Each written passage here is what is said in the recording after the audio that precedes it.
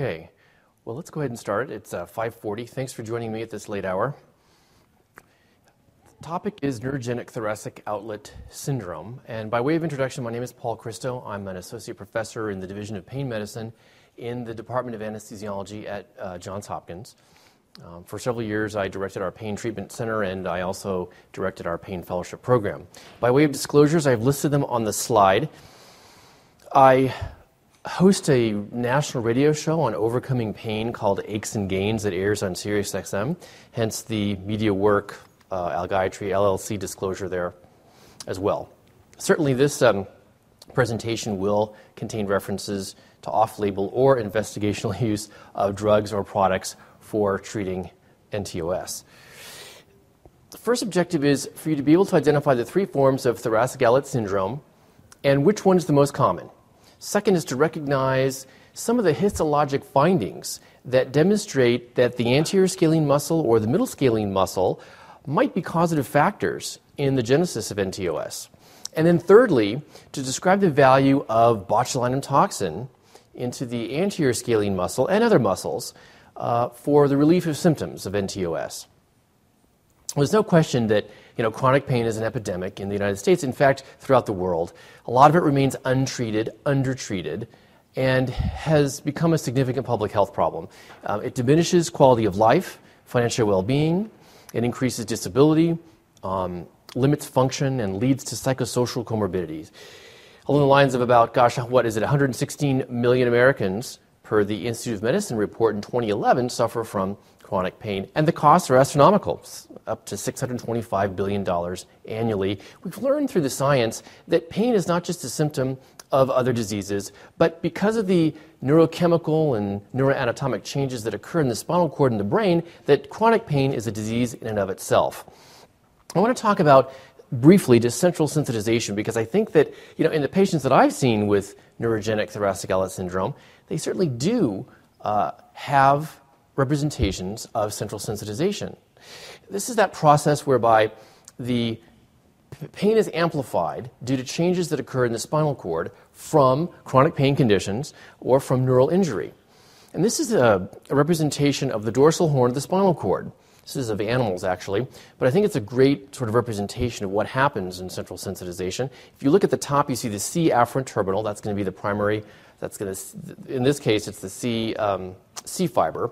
And then below that, or inferior to that, you're seeing the dorsal horn of the spinal cord. And what we've seen is that chronic pain develops with the release of glutamate or substance P from release of that C afferent terminal, binds to receptors in the spinal cord, the dorsal horn of the spinal cord, increases levels of calcium. Calcium activates protein kinases, and those protein kinases then activate gene transcription, which can perpetuate chronic pain and develop chronic pain.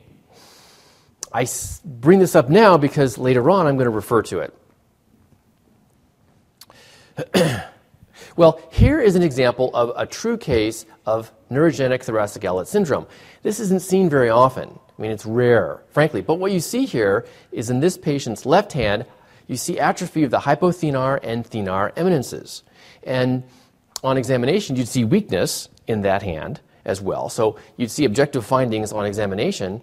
And on diagnostic testing, you'd also see a decrease in amplitude or no amplitude at all in terms of nerve conduction testing. Now, this is rare. This represents about 1% of the cases. So during this presentation, I'm really going to, when I talk about NTOS, I'm talking about the disputed form, if you will, of NTOS, which represents, 98% of the cases. I'm not really talking about true neurogenic because, frankly, this is rare, and when it occurs, it's pretty identifiable. Well, what is the thoracic outlet? The thoracic outlet is represented here. You look, there's an anterior scalene muscle. Between the anterior and middle scalene muscle lies the brachial plexus. And what this also represents here is that you've got let me just show you. Anterior scalene muscle, middle scalene muscle, and the brachial plexus lies in between the two. Subclavian artery is here, the subclavian vein is here, and all of these structures lie on top of the first rib and dive beneath the clavicle, just by way of reference. Here's another if we drill down, even a better picture, I think, of the thoracic outlet in the scalene triangle. Same thing, you're seeing the anterior scalene muscle, then you're seeing, then you're seeing the brachial plexus, and then the middle scalene muscle. There's a long thoracic nerve here, subclavian artery, deep to the anterior scalene muscle, and then anterior to the anterior scalene muscle is the subclavian vein. Here's the first rib. All these structures lie on top of the first rib and then below the clavicle. Well, by means of, or if you will, of overview, the thoracic outlet syndrome, we think, is a compressive disorder. Now, that's true more for, I think, the vascular forms of TOS. It certainly may be true of the neurogenic forms, but basically we really don't know yet, unfortunately. But the compression of the brachial plexus or the blood vessels is what leads to the symptoms, we think. Most of the cases are neurogenic, and we think this is an inadequate passageway, between the base of the neck and the armpit.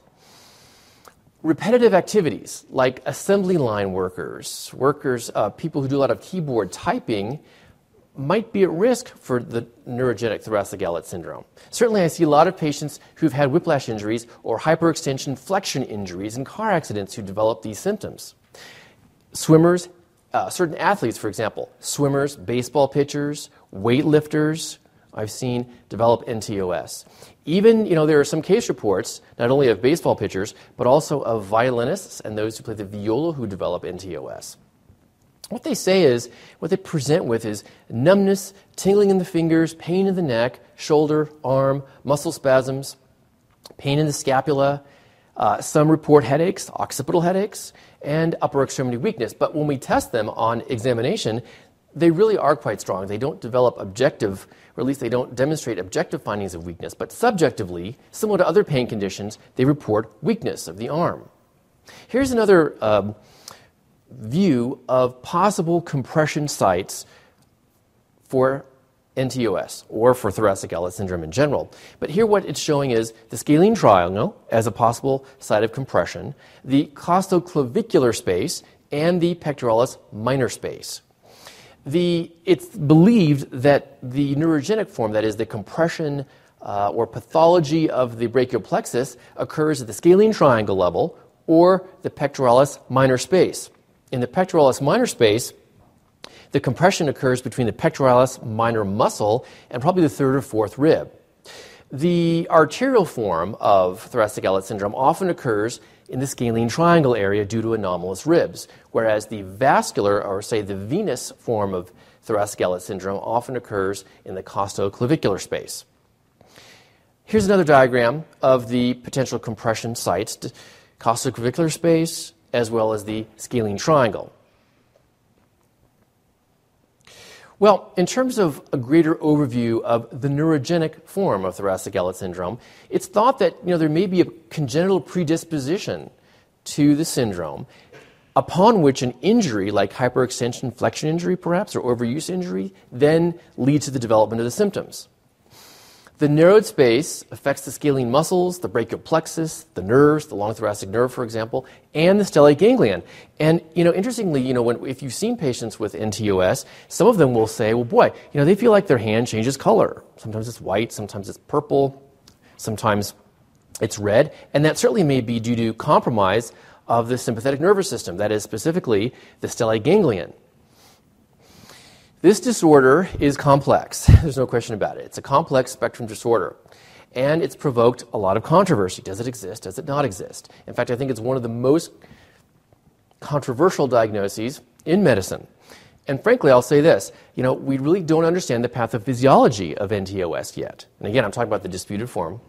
So we don't really understand the pathophysiology.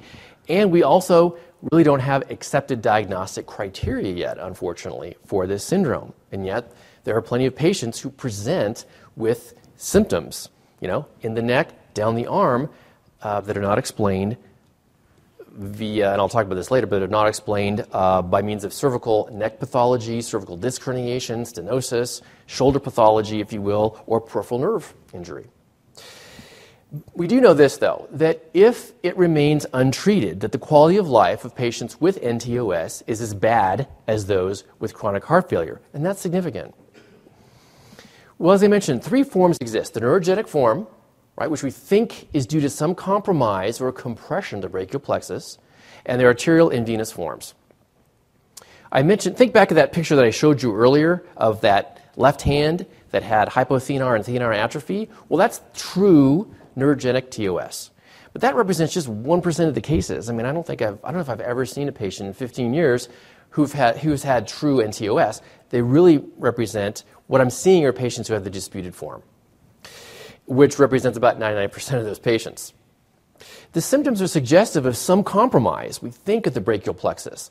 But really, I said there aren't many objective findings, and others would argue, well, there aren't any objective findings. There's nothing there. We don't see anything. And that can be the case, certainly, in many patients. Well, so what's the etiology? Well, it's thought to be a space problem, maybe congenital, superimposed traumatic injury then leads to the symptoms. The injury, the traumatic injury, if you will, or the overuse injury may lead to muscle enlargement, muscle hypertrophy, fibrosis also of the muscle, or perhaps even over the brachial plexus that can lead to the symptoms. Hyperextension flexion injuries, I mentioned before, whiplash injuries, repetitive stress injury can lead to the symptoms. Interestingly, there have been a couple of histologic studies that have shown pathology in the anterior scalene muscle or the middle scalene muscle or both. And in fact, those two muscles, one or the other, could be the main pain generator in NTOS.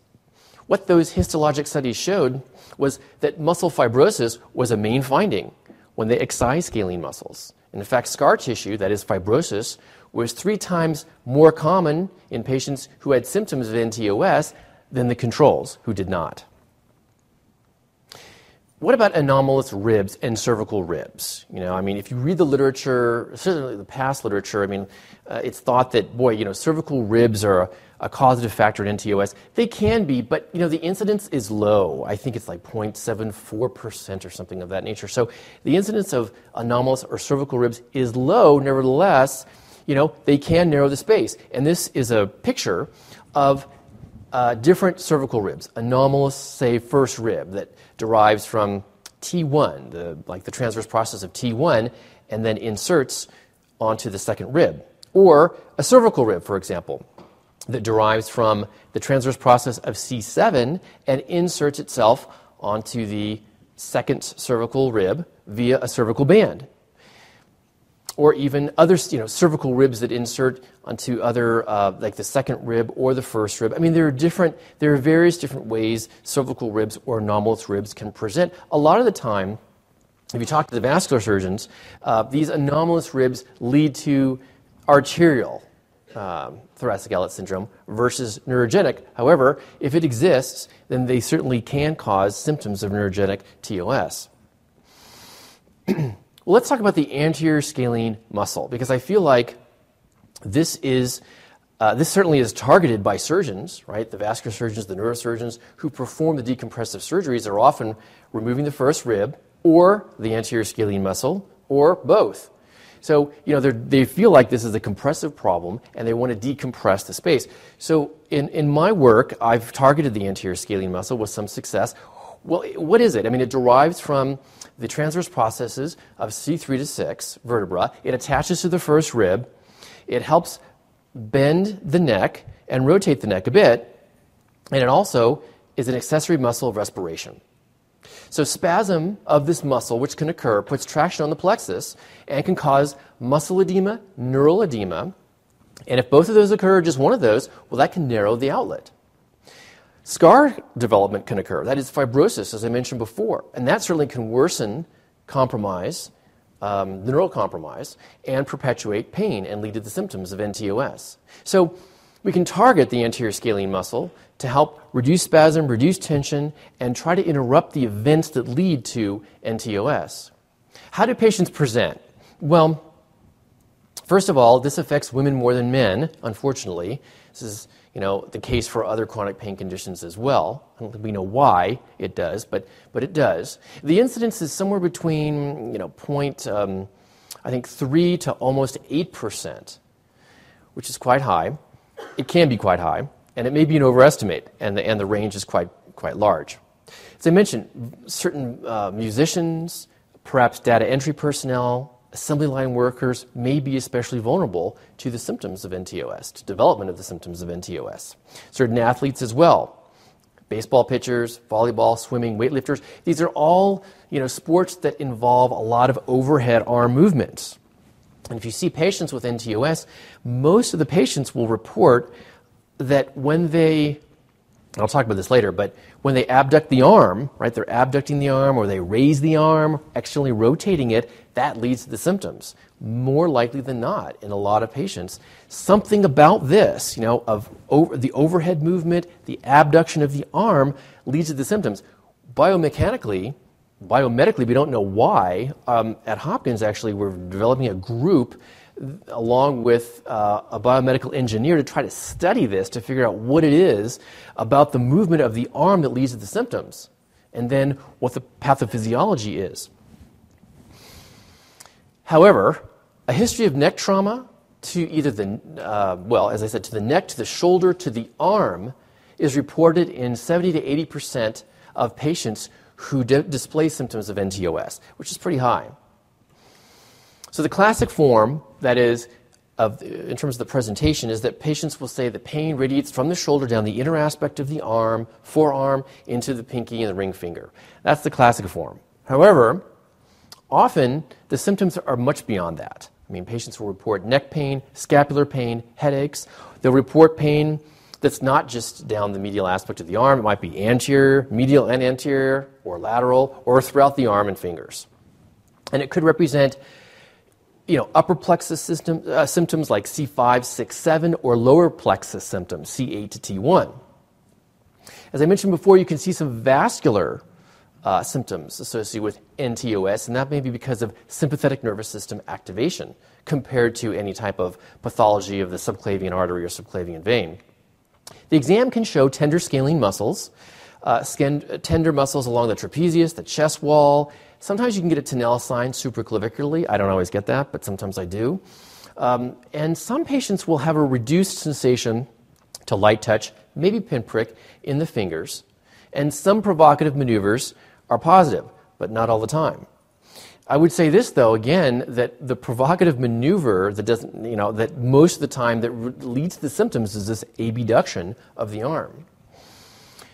Now, some neurogenic thoracic outlet syndrome sometimes reminds me of complex regional pain syndrome. Why is that? Because in complex regional pain syndrome, you need to rule out other diagnoses, right? Other conditions that can mimic the signs and symptoms of complex regional pain syndrome. Well, I think that's true for NTOS as well. You've got to make sure that other pathology isn't accounting for what you're seeing in the neck or down the arm. And those can be things like cervical disc pathology, cervical stenosis, cervical neuroforaminal stenosis, right? Or patients who've had neck surgery can present with neck pain and arm symptoms, arm numbness, paresthesias, and pain. So you have to rule that out. Then, you have to rule out shoulder pathology. I've seen several patients, and it's very complex, who've had shoulder surgery and they've had neck surgery, and they're presenting with symptoms down the arm. It's not that easy to tease everything out. But shoulder can cause pain, certainly radiate sometimes up the neck, usually not in my experience, but it can radiate down the arm, and patients will feel like, boy, gosh, is this from the shoulder? Because there's shoulder pathology there, perhaps on MRI. So you have to rule out shoulder pathology, neck pathology, also peripheral nerve pathology. Carpal tunnel can not only cause pain in the hand, but can radiate proximally up the forearm. So cubital tunnel syndrome can also cause radiating pain in the arm. So these are other conditions you have to rule out before we can make the diagnosis of NTOS. So I think the history of the examination is important in trying to come up with a diagnosis. There are a lot of ancillary tests, and I'll go through that. But a lot of them lack sensitivity and specificity, especially provocative testing.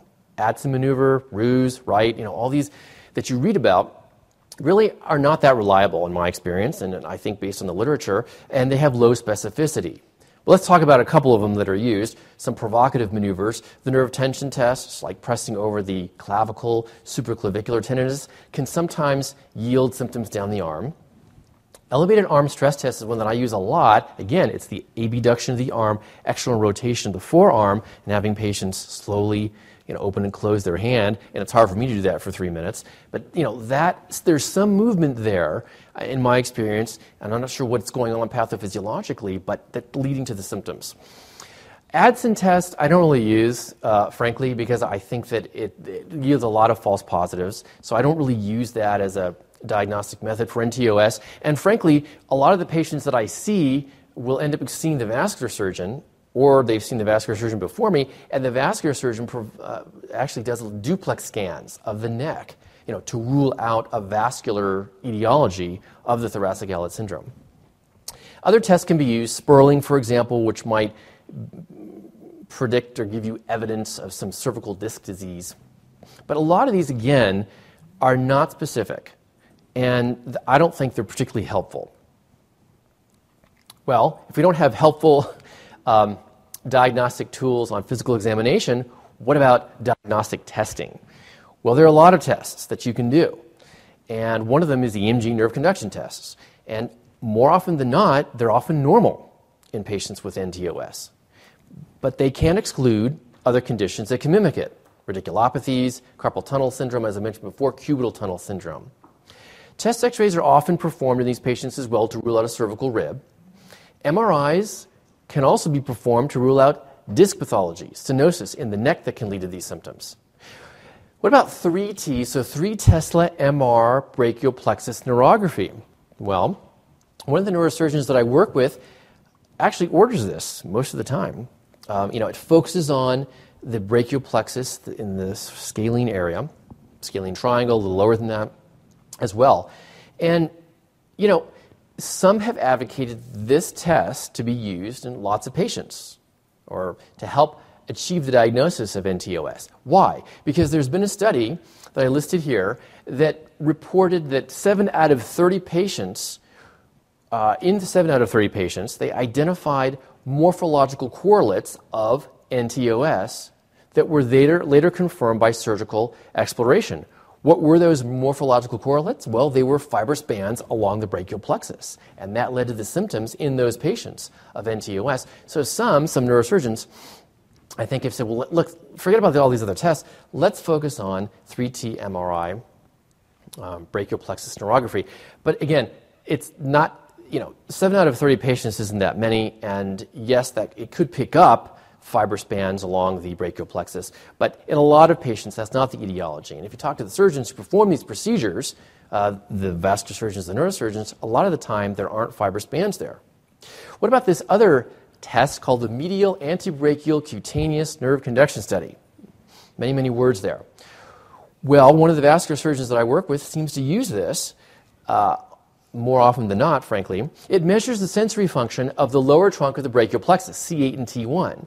And, this test can be abnormal when the EMG nerve conduction test is normal. So, I think there's some feeling that you can perform this test and this might better identify patients with NTOS.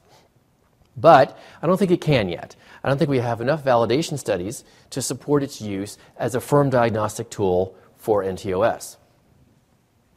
I put this slide in here because this is the cutaneous innervation of the upper extremity. Well, it's complicated. And actually here you can see, I don't know if you can appreciate it on the slide, but you can see the medial antebrachial cutaneous nerve and the distribution of it, and that it derives from C8 and T1. What we see in patients with NTOS is that the symptoms may be more traditional initially, but over time they change. And they're more diffuse. Why? Maybe because they're exhibiting central sensitization. Think back to that slide that I showed you before, right? There's an expansion of those sensory fields. So, where patients initially had pain in maybe a dermatomal distribution, it now spans more than one dermatome, and maybe it's non-dermatomal because of the central sensitization process that occurs. Let's talk about the anterior scalene muscle, the anterior scalene block. This is often used. In fact, the Society for Vascular Surgery now has developed, I think as of 2016, they have diagnostic criteria for NTOS. Now, it's not universally accepted, but in their criteria, there are 4. 3 of the 4, they say, need to be met to basically achieve the diagnosis of NTOS. But one of them is a positive response to a scalene block properly performed. I'm not sure what all that means. I'm Not sure what properly performed means, under what modality, is it CT, is it MRI, I don't know. But anyway, that's in their sort of diagnostic guideline. So let's talk about that. And this is something that I do a lot. I've done for 15 years or so. And, I don't think this is a diagnostic. This is not necessarily confirmatory at all, and I don't think it is. But I think it can help support the diagnosis, and that's how I present it to patients. Because, frankly, we don't really have many good tools yet. It's thought that when you inject a little local anesthetic into the muscle, that it reduces tension in the muscle, might paralyze some of the muscle that could be in spasm, allows the first rib to descend, right, because the anterior scalene muscle attaches to the first rib, and thereby decompresses the thoracic outlet and leads to pain relief. This isn't really new. It was first described in 1939 and done using anatomic landmarks. Today, this is still done by certain practitioners using anatomic landmarks. But a study that was done in 1998 showed that a positive response, that is pain relief by injecting local anesthetic into the anterior scalene muscle, correlated well with good surgical outcomes. So if you inject local anesthetic into the scalene muscle and the muscle's in spasm and it decreases the pressure inside the outlet and it leads to pain control, that the thought is that test would help predict surgical outcomes, decompressive surgery, right? The scalenectomies, the rib resections, and so on that are done. 94%, in that particular study, 94% of patients who had a positive block, that is, who had pain relief, had good surgical outcomes following the surgery, versus just 50% of patients who subsequently had surgery but had a negative block, that is, who did not report relief from that intramuscular anterior scalene local anesthetic injection. So it's done using landmarks, anatomic landmarks, EMG, ultrasound, CT primarily. The CT, so I was involved several years ago in a study, it was a retrospective study, and we analyzed different modalities, imaging modalities, for injecting the anterior or middle scalene muscles with local anesthetic or botulinum toxin. And we found that CT-guided procedures were a little bit more effective in terms of minimizing some of the side effects associated with the block, that is, Horner's, dysphonia, dysphagia, and inadvertent brachial plexus blocks. This is what it looks like under CT guidance. It's a transverse view, or where probably around C6 or so. You can see the trachea there, the carotid artery, sternocleidomastoid muscle here. Here's the anterior scalene muscle right there, and the middle/posterior scalene muscle complex is behind that. And the brachial plexus lies between the anterior scalene muscle and the middle scalene muscle. And here, so, CT provides quite good imaging of the muscles, of the vessels, and of the bones. It doesn't show us, of course, the neuroanatomy. It doesn't show us the nerves, the brachial plexus. But this is an example of the scalene muscle, and this is an example of what it looks like under CT with a little bit of contrast injected there to confirm placement into that proper muscle. That's maybe 0.3 cc's of contrast, and then it's followed by 0.5 cc's of local anesthetic. What are the treatments for NTOS? Well, let's start with the conservative treatments. The conservative treatments typically are physical therapy, and physical therapy. All patients with NTOS, in my experience, undergo physical therapy. And in physical therapy, they're doing ergonomic corrections. They're doing postural corrections, stretching exercises, nerve glides. And they're focusing on usually the scalene triangle. CBT, cognitive behavioral therapy, can also be helpful in patients who have chronic TOS. Chronic NTOS, I guess to be specific. CBT can be quite effective. It takes a while. It's not an overnight process, and it doesn't produce relief immediately, but over the course of months can be quite effective in terms of reducing pain and in helping patients reframe the pain experience from negative to positive. And it minimizes self-talk. It minimizes all the negative self-talk and catastrophizing, which can be very helpful in chronic pain conditions and in patients who have NTOS. Well, if you look at the data on physical therapy for NTOS, what do you see? Some of the data suggests that heat packs, exercise programs, and cervical traction are helpful. We really can't do this much anymore, but there was a study that showed that inpatient rehabilitation followed by a home exercise program was quite effective and had a high % satisfaction rate among patients with NTOS. It's hard to get that approved today. Significant pain decreases and treatment satisfaction with partial corrections and shoulder girdle strengthening exercises in one study was found for patients who underwent these treatments for quite some time, for 14 months. One of my colleagues also published a study whereby she said that, 60 to 70% of patients could be successfully managed non-operatively with physical therapy if it's performed for at least 2 months. Now, in my experience, I'm not seeing, obviously, those patients who improve with physical therapy. I'm seeing patients who have done physical therapy or are in the process of doing physical therapy and still aren't getting adequate benefit. But I think it can be very helpful, and certainly it's used post-surgically. What about medications? Well, in general, there aren't a lot of medications, in my experience, used to treat TOS or NTOS. Now, some of them are muscle relaxants. They cause a lot of sedation during the day, so it's hard to use them in patients who are working. Tizanidine might be a good one because it's an alpha-2 adrenergic agonist. NSAIDs can be used. Surely trigger point injections along the trapezius are effective. And because there may be neuropathic symptoms associated with NTOS, those antineuropathic medications that we use for other conditions can be applied to this condition as well. Tricyclics, right, SNRIs, some of the membrane stabilizers, and on occasion, opioids if other treatments fail. The trapezius muscle in this condition is often affected due to postural abnormalities that occur from the syndrome. So patients report, strain, spasms in the trapezius muscle in different locations. And their muscle is quite big. It extends inferiorly from T12 all the way up to C1. So there can be points along the trapezius that are painful, and doing trigger point injections there, I've found, can be helpful for patients with NTOS. Okay, how about the use of botulinum toxin, Botox, right? It's minimally invasive, and it can be applied to the scalene muscles, also to other muscles, the trapezius, the pectoralis minor. And if you look at the studies on this, a lot of these muscles are targeted with Botox, with overall pretty good effectiveness. So in my experience, I did some work on using botulinum toxin and doing the local anesthetics under CT guidance, just injecting a low-dose local anesthetic and low-dose botulinum toxin to the anterior scalene muscle. I like Botox a lot. It can be used and it's applied for many different chronic pain conditions. It has FDA approval for several conditions as well. It reduces muscle overactivity and may decrease pain and inflammation.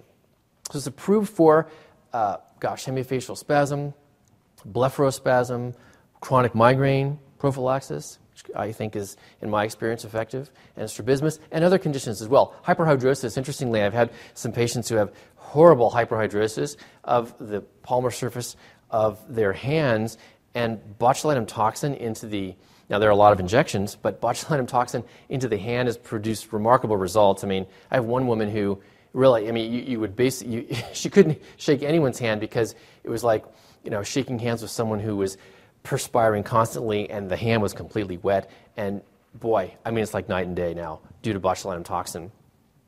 So it's very safe. If it's used properly, Botox is very safe.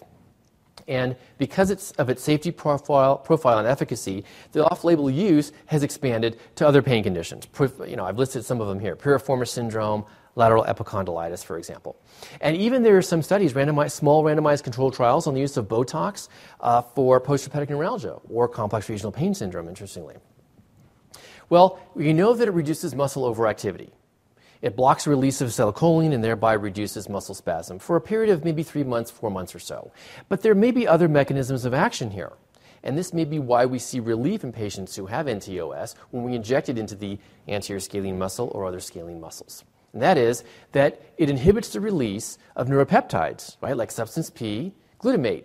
And we know those substances are involved with nociceptive transmission, as well as central sensitization. So it may reduce pain by reducing or inhibiting the release of certain neuropeptides, blocking muscle overactivity, and interestingly, in a couple of studies, we've seen botulinum toxin improve wound healing, and that was an animal study in injured muscles.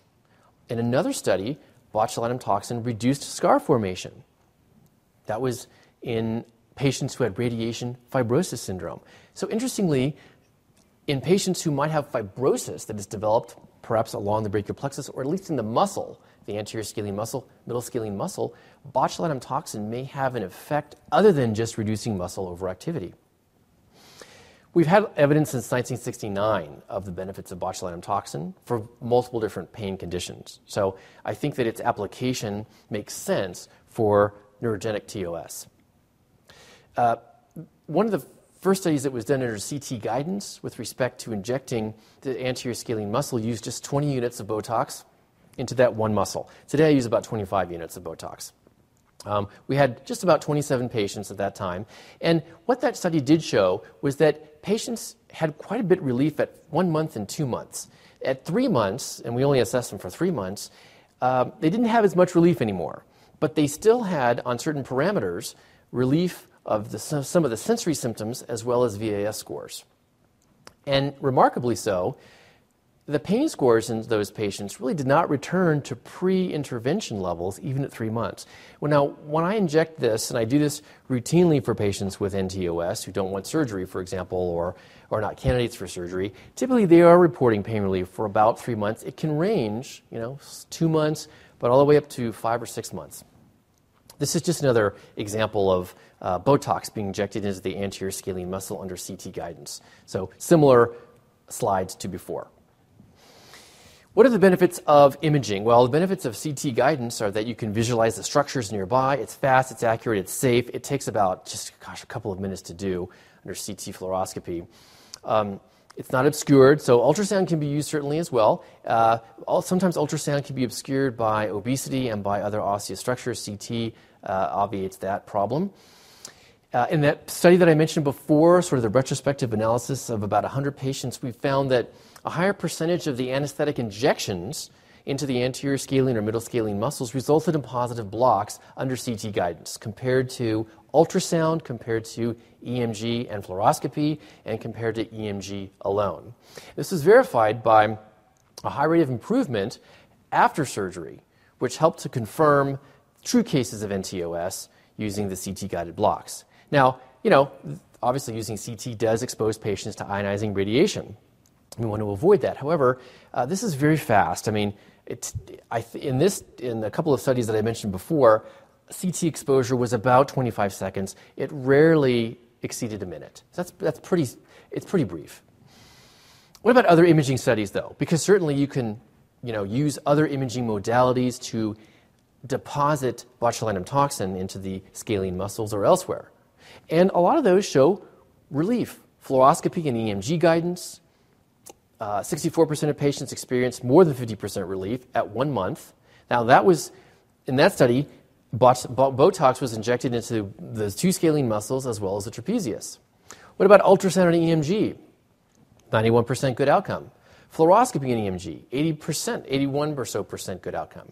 And ultrasound, the use of ultrasound guided injection of Botox into the anterior scalene muscle and the pectoralis muscle yielded about 69% pain relief, but only for about a month. So you can see that, these studies are demonstrating efficacy, but, they're using different muscles and targeting different muscles. So it makes it difficult to figure out, well, is it, which muscle is it that's producing the relief? Is it all of them? Is it just some of them? We don't know yet.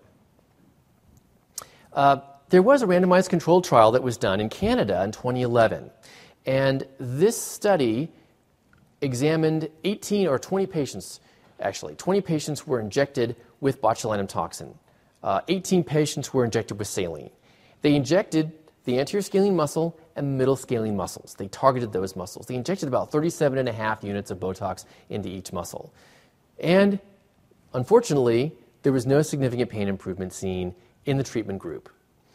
Why? Well, there were certain limitations of this study.